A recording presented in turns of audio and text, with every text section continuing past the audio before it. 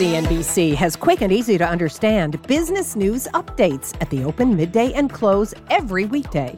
Markets, money, and more from Wall Street to Main Street. I'm CNBC's Jessica Ettinger. Follow and listen to CNBC Business News Updates wherever you get your podcasts. It's Friday, and it's time for Options Action. I'm Melissa Lee, live from the Nasdaq market site in Times Square. Tonight, the S&P 500 snapping a 4-week-long rally after the Fed signaled continuing rate hikes. Is this a bump in the road or a slump into next month? We'll help you plan. Then oil services moving the opposite direction, up. We'll look at a particular play that could keep your profits flowing. And finally, Jets has been quietly gaining altitude, but everything needs to come in for a landing at some time.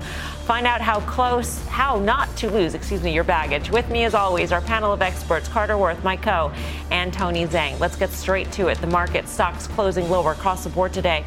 While the markets have made an impressive run since their June lows, the chartmaster says a rally may be losing some steam. Carter, why? Right. Well, the big question we're all wondering, the truth is, because nobody knows, is it simply a counter trend rally? Because we're in a downtrend that's been in effect since Jan 4 that ultimately fails and we go on and make new lows? Or is this the beginning of some new bullish period? I'm in the former camp, but there are plenty of people in the latter. Let's draw some lines. First chart, S&P 500 with nothing on it. This is just the chart. It is what it is. No judgments, no annotations, no lines. Let's put some lines in. This is the exact same chart, and you can see quite precisely that on the way up, the market sort of responded or adhered to that trend line drawn, and now, since the peak, it's the exact opposite. It's adhered to, and it hit its head this week essentially at that downward sloping line. So how much lower can it go? Let's zero in a little tighter. Look at the SPYs, SPY. This is just a here and now chart over the past year, and you can see this sort of major juncture in relief, right? We've rallied to the penny to a downtrend line, and we hit our head. Now, where might we be headed? Let's zero in a little tighter. Final chart. So this is the actual very precise, mathematically precise channel that the market has been ascending in since the June-July lows. And we are threatening now to break the lower band. I think that's what happens, and I think we're going down at least into the high threes, if you will. So in the SPY, that's 38 or 380, 390, and the S&P 500, 38, 3900. Thank you for that, Carter. Mike, how do you trade this? Yeah, I'm kind of in Carter's camp here. I think people who have been following the show know that we're long only mostly in our fund for sure, and we did pair our positions pretty significantly after what I think was a great week for retail. I think everybody's been following that. The question you have to ask yourself is really, I think right now, how you want to play it from an options perspective. As Carter says, the lines kind of draw themselves, and here are some things to sort of keep in mind when you're looking at a situation like this. If you're anticipating a sharp move, a really big drop or a really big spike, that's the time that you want to go out and use single leg long options. Buy a call if you're bullish, buy a put if you're bearish. If you think that you are in a downtrend and therefore you're likely going to drift to a target, then that's when you probably want to use a debit spread. And if we were range bound, that would be the real circumstance where you would look to sell premium like credit spreads. So as Carter articulated, we are in a downtrend. We've hit the upper end of that. He's identified a target and is expecting us to drift to that lower one. And therefore, I think a debit put spread is the trade that's going to make the most sense here. He spoke specifically about the high 300s, 380, 390. So that's what we're targeting. When you have a level that you're targeting, that's the strike you want to sell. So I was looking at the October 420, 390 put spread, that $30 wide put spread. It would cost a little over $7.70 when I was looking at that today. Most people will know that I usually am looking for about a 3-to-1 payoff when I'm putting on a debit spread like this, which is close to at the money, but it's not in the money. And that's essentially what we're getting right here. The idea is that you're just going to use the strike that you are selling to help finance the purchase of the option that you're buying. Tony, what's your take on this? Yeah, so I'm certainly in the same camp here as Carter and Mike with respect to the broader view of the markets.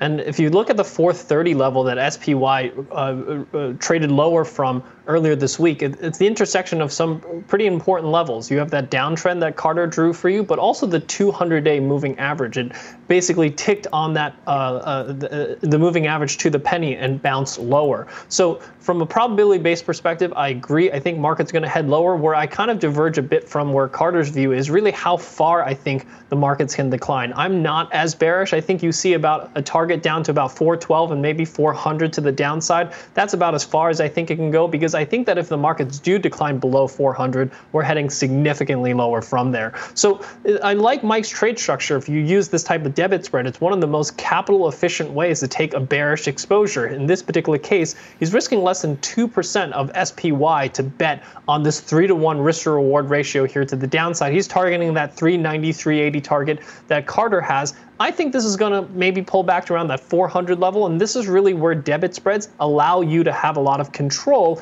into how much you're risking and what your target price is. So you can adjust your strike prices. So for example, you might use a 420, 400 debit spread. That's going to risk a little less, about closer to 1% of SPY, but it's only going to give you about a 2-to-1 risk to reward ratio. But from my perspective, because I'm not as bearish, I would rather risk less to potentially make a little less here as well. Carter Worth fans will remember from earlier this week that Carter joined us on Fast Money with his bold call, sell Apple, sell all of it. So Carter, this seems to be sort of that seems to be part of this call, this overall bearish view. If you have that bearish of a view on the biggest stock of them all, then this makes total sense. I mean, obviously, there's a lot of autocorrelation or impact, right? That's 7.3% of the S&P. But and how low we go, look, who knows, of course. And Tony is making all the right points. There is something that I'm keeping an eye on, which is an unfilled gap down at 3,800. In the S&P, and so it's that sort of level that I'm thinking. Yep. Let's check out crude oil closing out the week, down about 2%, continuing its drop since June. The commodity now down nearly 20% this summer. But Tony's got a way to play the space if you think the oil slick is overdone. Tony. Yeah, I want to take a look at Baker Hughes, which is down nearly 40%, and I think now is an opportunity to step back into some of these energy names. But if we first take a look at the OIH ETF, which is the oil services ETF that Baker Hughes is part of, what you see is a very clear uptrend over the past couple of years, and we've pulled back to that trend line despite a 30% decline in the ETF, and now we've seen a bounce higher, and I think that's likely going to continue. And then if we look at a chart here of Baker Hughes, the third largest constituent of OIH outside of Halliburton and Schlumberger, what you see is that same uptrend, that same clear uptrend that we've pulled back to after that 40% massive decline that I think now we're going to bounce higher and continue higher. But most importantly, if you look at the relative performance of Baker Hughes to the OIH Oil Services ETF, this is a stock that for the most part trades on par with the ETF. So as we expect the ETF and the stock to bounce higher from those trend lines, I expect a little bit of outperformance here from this particular stock based on where it's currently positioned. And if you look at the stock itself, recently they sold off their operations here in Russia. That's part of what's created this 40% decline, is that drag that the Russia operations has caused on that. And the sale, I think, clears the deck and provides an opportunity now to seek some long exposure here in this particular name.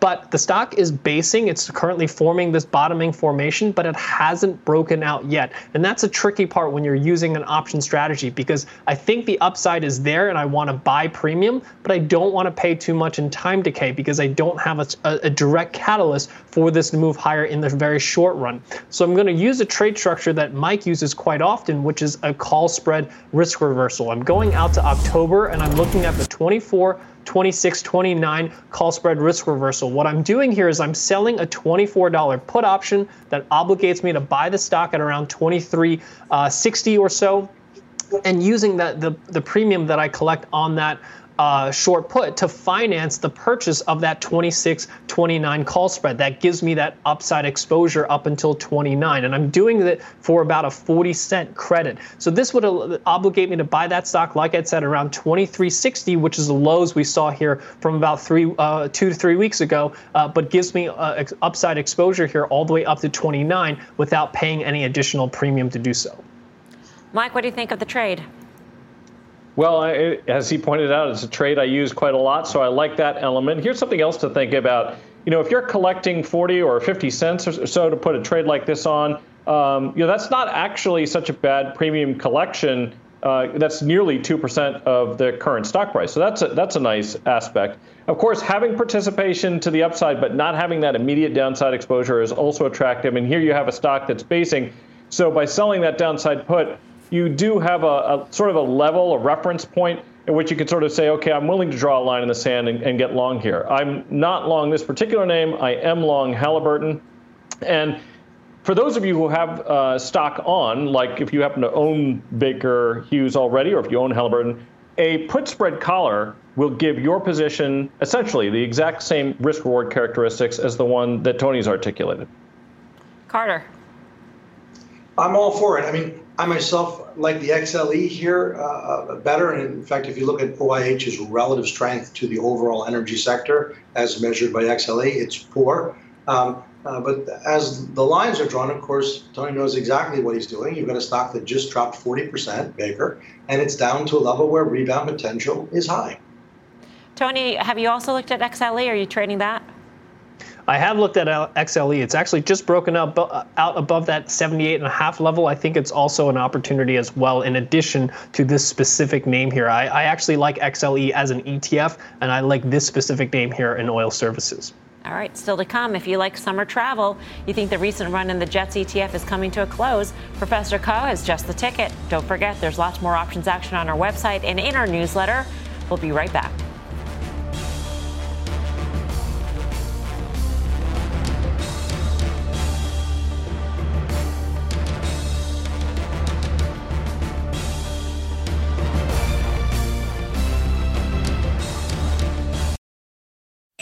CNBC has quick and easy to understand business news updates at the open, midday, and close every weekday.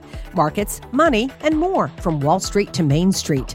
I'm CNBC's Jessica Ettinger. Follow and listen to CNBC Business News Updates wherever you get your podcasts.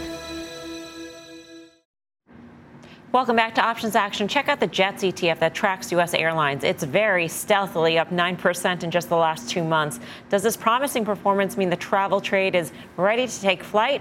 Not so fast. Cohen Carter don't think this one is cleared for takeoff just yet. But if this ETF comes in for a hard landing, the professor has a way for you to collect some profits at baggage claim. So many puns in here. Close your overhead compartment. One more. Buckle your seatbelt. Another one, because it's time for the call to action. Mike, take it away, please.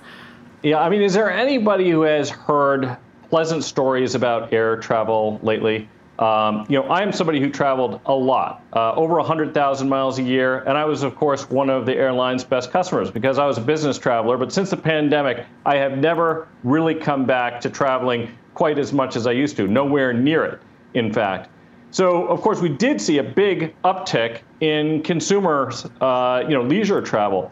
But just take a look at what's going on right now, and we have a confluence of events, and none of them are really all that positive. For one thing, we're seeing almost eye-wateringly high ticket prices. Almost every time I talk to anybody who's traveling anywhere, friends and neighbors, this is the first thing they complain about. And you combine that with very stretched consumer budgets due to other inflationary pressures.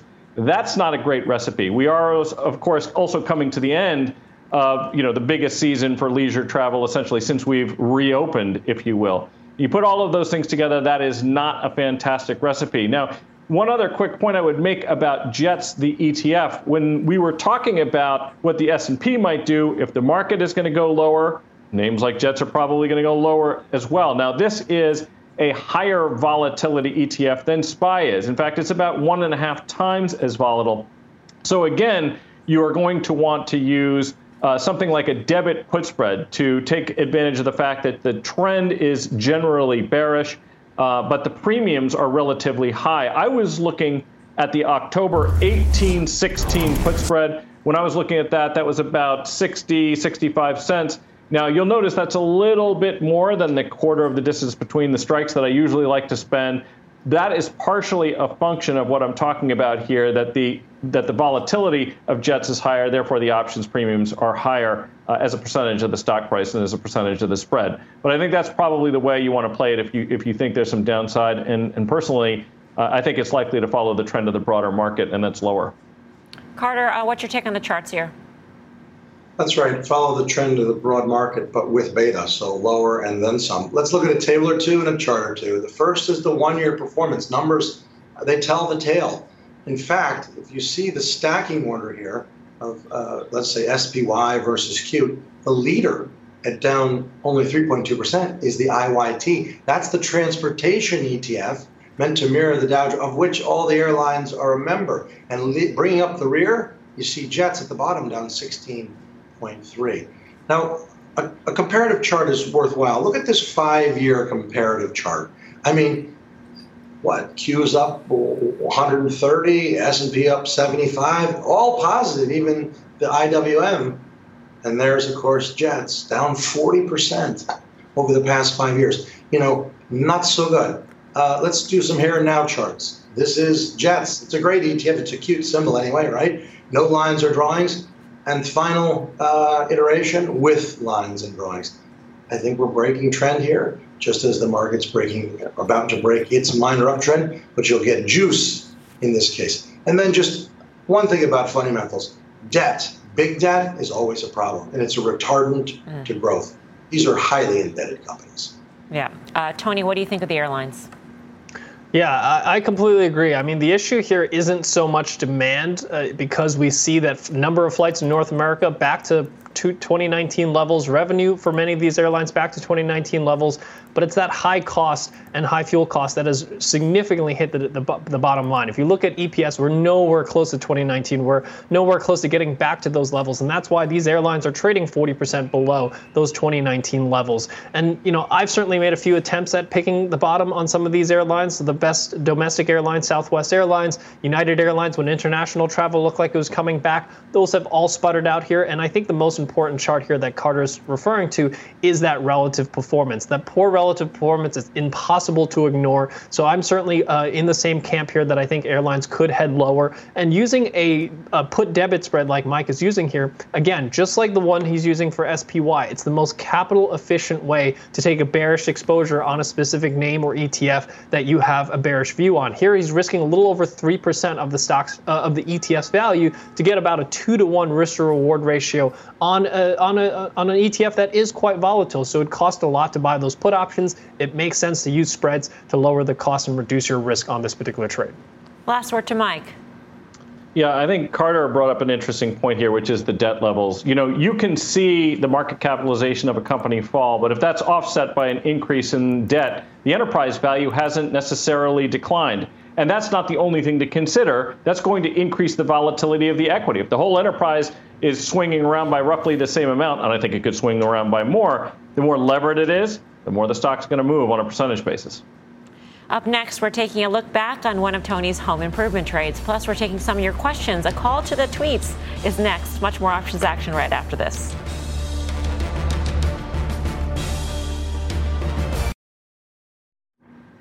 Welcome back to Options Action. Time for a trade update. Last week, Tony laid out a way to go short Home Depot. We're back to a pretty important level, that 315 level. This is a prior level of support that's now going to be a level of resistance. We see a lot of buyers no longer stepping in, and perhaps some sellers getting back in that are trapped above, looking to get out of their trades. I'm going out to September, and I'm buying the 310-285 put spread, paying about $7.13 for this debit spread. That's risking only about a little over 2% of the stock's value. Since then, Home Depot has climbed about 2%. There's still some time left on the trade. But, Tony, how are you playing it now? Yeah, there's definitely still some time left here on this particular trade. But the best rule of thumb here is when you get a trade like this with a catalyst like on earnings, when you get it wrong, it's time to cut your losses on this particular trade. I do think that there is a possibility for this trade to still come back. So because we're down about 50% on the specific trade, I would close out half the position if you have more than one contract, and leave the other half to potentially for the Home Depot to drift a little lower to the downside. All right, it's time to take some of your tweets. The first one asks, what is the strategy to collect premiums that I could use with major index ETFs like SPY or QQQ if my market view is down to sideways in the next 2 months, but rip higher toward year's end? Mike, what's your take on this? Well, the first thing is this guy has a pretty good crystal ball, because it's hard enough to call the market's direction without telling you when it's going to go down and when it's going to go up. So we may need to talk. However, what I would say is that if you think that it's going to drift only mildly, or if it's going to be range bound, you could sell some credit spreads to the upside. In this case, sell some call spreads against either one of those. I think that would be a good way to play it. And then wait the 2 months before you start making bullish bets. All right. Our next Twitter user asks, what's your trade on Bitcoin through BITO? Carter. Well, let's talk about Bitcoin first. Of course, it's the same sequence as the market. It bottomed on June 18th, market June 16th. It topped this week, but it was a 43% move, right, from 1,700 to 25, and now heading the other way. I would just be short, or I would sell a call credit spread above. All right, we do have time for one more, and this one says, with Buffett buying, Apple selling bonds to buy stock, and money going into S&P index funds, how do I manage my Apple short plays if this thing doesn't behave the way we think it will? Take this one, Tony, please. Well, I think that's a fantastic question, and I think that this is a broader question with respect to when a trade doesn't work out, what do you do? You should always have a plan before you get in as to when you're going to get out at a loss, and stick to that, and make sure that you don't throw good money after bad money. So if you're going to get out of a trade and you want to get into another one, separate the two decisions from each other. All right, good advice there. Up next, we have the final call.